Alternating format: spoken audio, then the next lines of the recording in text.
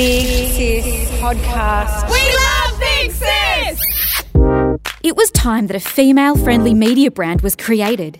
Big Sis Australia is leading the way by inspiring women to be the best they can be. Welcome to the Big Sis Pod.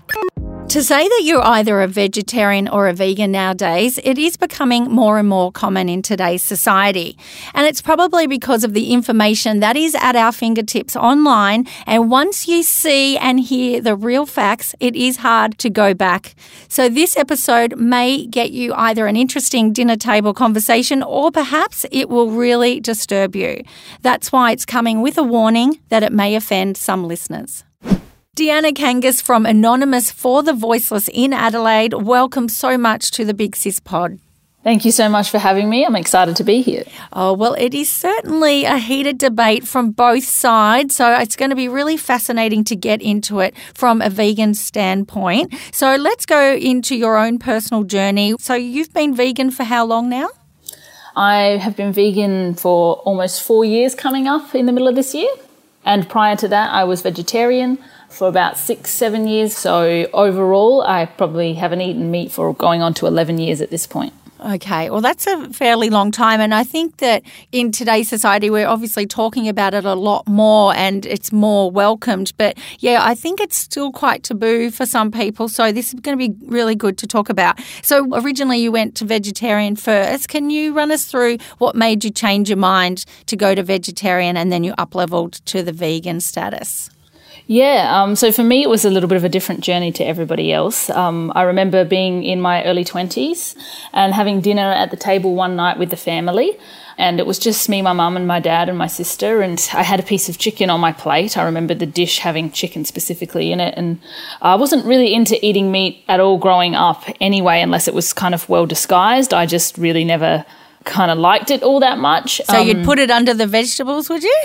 Yeah, it would sort of have to be, either crumbed or baked in something or with lots of sauce on top or, just never really sort of used to eat, let's say, like a piece of lean meat or something with some veggies. It was very much like little bits here and there. And then I just remember specifically sitting there going, why am I even eating this? Like, it just doesn't make sense to me to eat another being. Like, it kind of just came into my awareness and I kind of was like, I don't want to eat this to my parents. I don't want to eat this. And my younger sister was at the table at the same time and she's like, yeah, me neither. It just doesn't make sense. I don't want to eat meat anymore.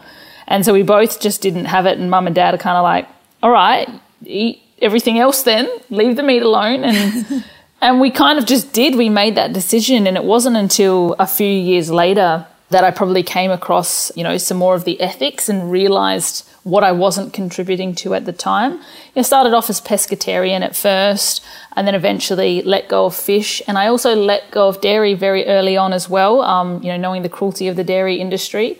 So essentially I was only eating probably eggs and honey and maybe little bits of other things here and there for quite some period of time. And then when I came across veganism was really for a health perspective because my younger sister was diagnosed with Hodgkin's lymphoma, which is obviously a form of cancer, quite early on. Since she was in remission, her and I had spent quite a few years looking at health and why this happened and why it continued to happen in our family specifically as well. We've got a history of many different diseases. And I guess that's what kind of led to veganism is once I found out about the health perspective. The biggest thing for me was I also went, okay, so then what's the ethics side of veganism for the last few things that I'm still eating as a vegetarian? And when I came across the cruelty of those things and having that realization that as a vegetarian for the last, 6 years at that point, I was still contributing to that suffering, it was a really hard pill to swallow. And so immediately I went vegan because that was my intention from the start. Well, we might as well go into the ethical side of things because you've just brought that up. So for anyone that doesn't know, I guess a lot of people are thinking that the dairy industry is different. So can you run us through what, in your opinion, happens with the dairy industry? You don't know what you don't know. And so I guess what most people don't realise is the process of how the milk actually gets to your plate or to your cup or whatever it is. So one of the things is that obviously a cow does need to, in fact, have been pregnant and given birth to a baby in order to produce milk, just like a human mother. So she has a gestation of 9 months, just like a human mother does as well. Of course, for that milk to go to the places that it needs to be sold, something has to happen to that baby cow that she's just given birth to as well. So if we kind of start it from the beginning, the bulls their semen is taken from them. It is, ejaculated from them, and then she is put on what is the industry calls a rape rack. That is the industry name for it, a rape rack. She's strapped into the rape rack where a farmer will forcibly impregnate her with the semen. Obviously, she has a baby. She gestates for 9 months. Once she's given birth to the baby, within the first typically 1 to 4 days, that baby is taken away from her. And if you ever want to do a Google search on seeing a calf being separated from its mother, you can hear the cries, and it's very painful to watch, as you could imagine any mother having its baby separated from it as well. So that baby is taken away so that the milk can obviously be redirected for human consumption. That little baby, if it's a male calf specifically, because it can't be, used to continue to produce milk, obviously grown up as a female, that bobby calf goes off to slaughter, usually between 1 and 4 days old, and that becomes veal. And so if people, like their lean veal, that is a really small baby cow that is obviously, taken away from its mother.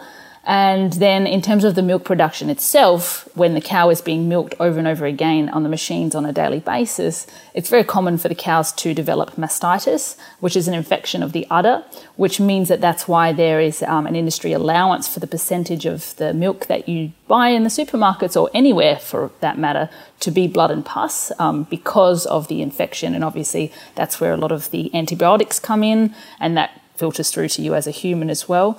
And so the cycle just perpetuates like that. And so a lot of people might say that, but it's natural for a cow to have, milk. And if they've got too much milk, then to give it to the humans.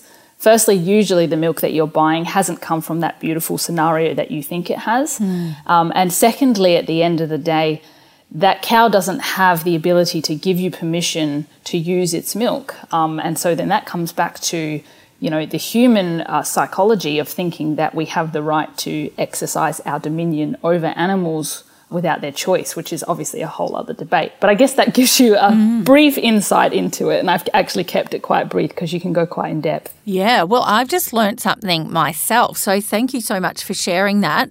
I think a lot of people get confused with, and I'm just trying to keep it broad, and I know that everyone's got their own opinion on this, but I've just heard a lot of people in the farming community and things like that, it depends on the farm. So are there any farms that are practicing this differently, or they all have to do the same process? Well, I think the point of veganism is that that is irrelevant when it comes to veganism, because our perspective is, at the end of the day, when it comes to the animals, why are we making these choices on their behalf? We've been led to believe for a long period of time that it's normal, natural and necessary. Although if you have a look, you'll realise that really this has only become a bigger part of our diet since the Industrial Revolution. It really wasn't for a long time. And so when you're bringing it back to the point of the animals, at the end of the day, all of these things that we're doing to the animals, whether they are on a farm where the animals, it's very rare to find a farm where the animals just die of natural causes, and that is the cow that you've had for milk. At some point in time, those animals do get sent off for slaughter. Obviously, having the cows pregnant and giving birth on a constant cycle, just the same way as a human mother, doing that more than is natural for their bodies, it shortens their lifespan. And so the lifespan of a dairy cow is usually 6 or 7 years. At that point, she's sent off to slaughter for mutton, for cheaper meat, in comparison to the 20 years that a cow can actually live as well.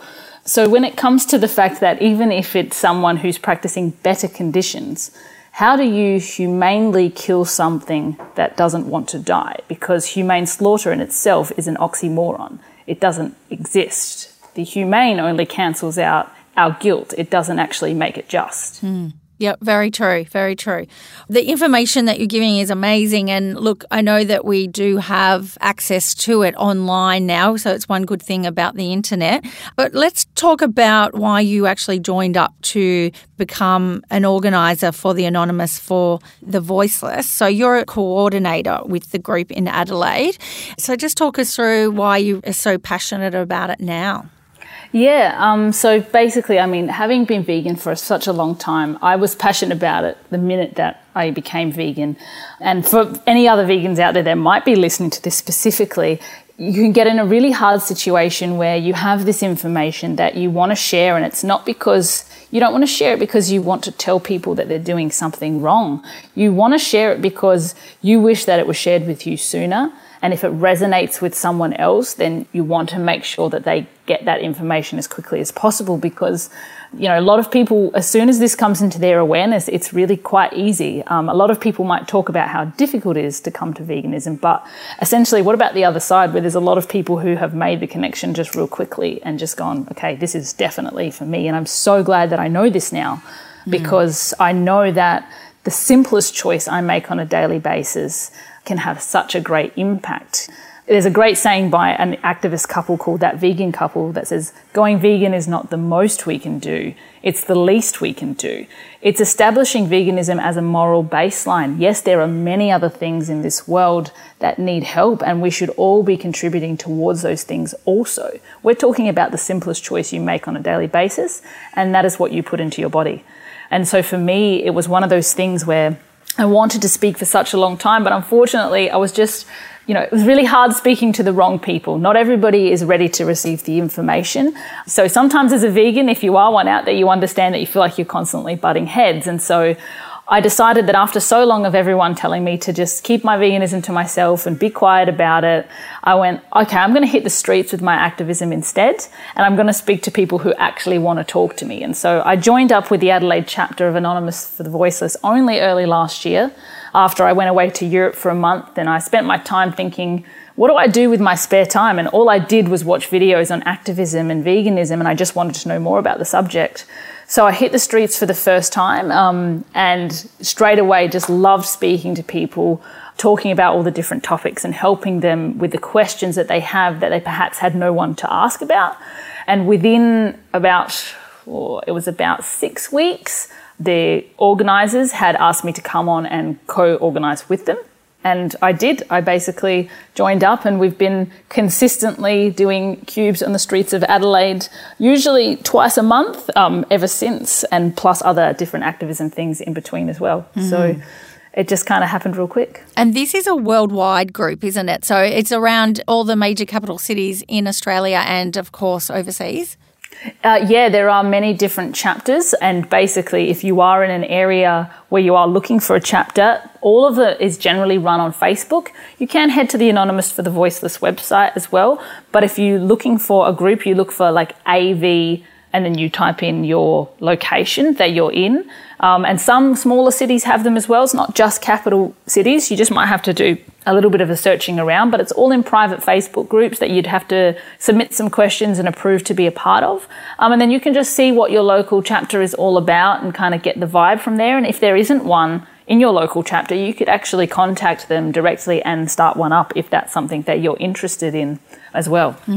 Okay. So if anyone hasn't seen that particular group that you're with, so you wear the all in black, don't you, with the white masks, and then there's the TV screens, is that correct? Correct. Yeah. Yeah, absolutely. So it's like a cube with the white Guy Fawkes masks on, usually all dressed in blacks and holding screens and laptops and signs.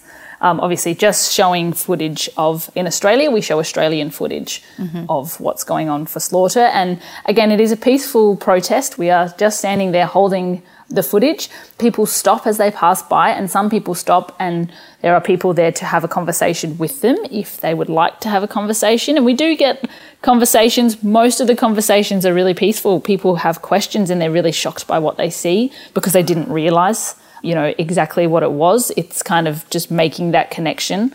And then there's a lot of people who get very triggered by it and they want to have debates about it as well. And you don't even have to speak if it's you're a vegan and you just want to participate, but you're not comfortable talking to people yet. Standing in the demonstration and just holding something is just as powerful as being like myself, who likes to talk to people as they pass by. Okay. So what do you find is one of the most common queries that people are really surprised about? It depends on the person. So obviously the three major topics that we touch on when it comes to veganism is ethics is a big one, health is always a big one, and environment is a big one. I think people are generally shocked by the environmental perspective a lot of the time.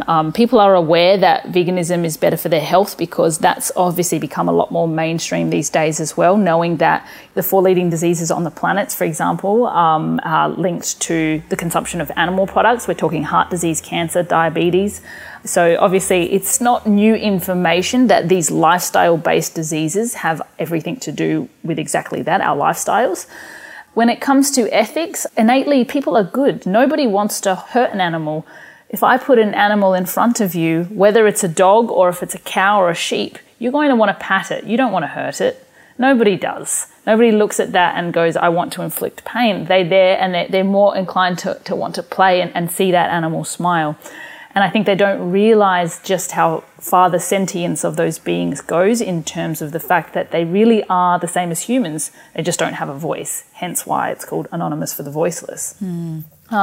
Environment is a big part, though, realizing that 65% of greenhouse gas emissions are actually from the animal agriculture industry compared to 35% in the transport sector. Well, it's so powerful to really learn this information. On a personal note, I'm vegetarian at this stage, but, you know, it is just learning more and more about it, which is why I wanted to have you on.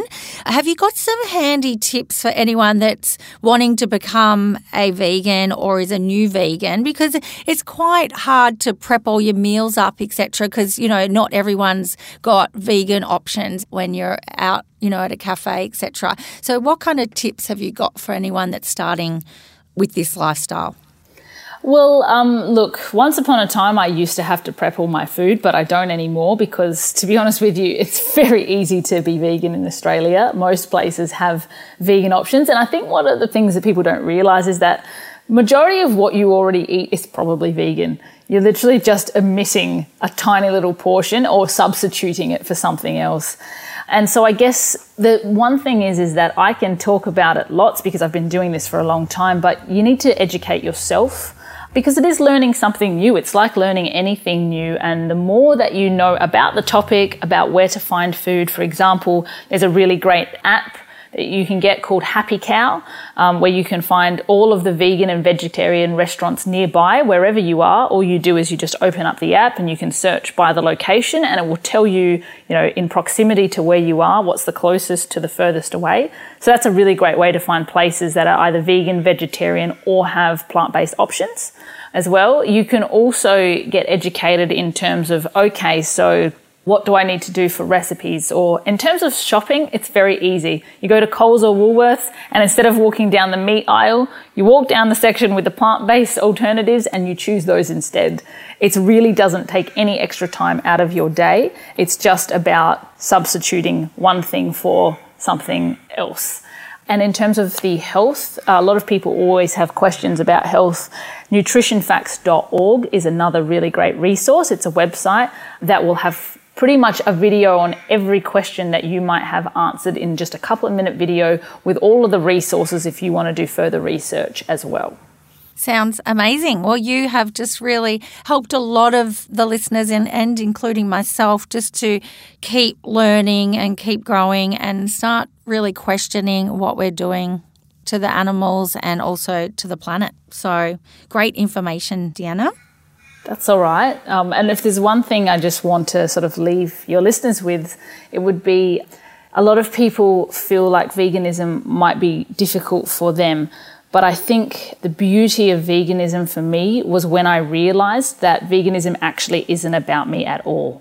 This is not about a personal choice. This is about a choice that I make on a daily basis to realize how significant my impact as a human really is. And we can sit and empower each other. And I'm very big into this space. As a coach for the last 12 years, I've been helping people to realize how wonderful and significant they are as, these beautiful sovereign beings we are on this planet. And when we realize just how powerful we are down to the smallest choices we make on a daily basis, that helps us to really heighten our awareness and as a collective consciousness to progress forward in this universe as we need to as well. Beautifully said. Well, thank you once again for your insight on this topic. Thank you so much for having me. Want to start following us on social media, but you weren't quite sure where to find us? Well, you will find us on Insta, Facebook, Snapchat, Twitter and YouTube, all under Big Sis Australia. I can't wait to see you there.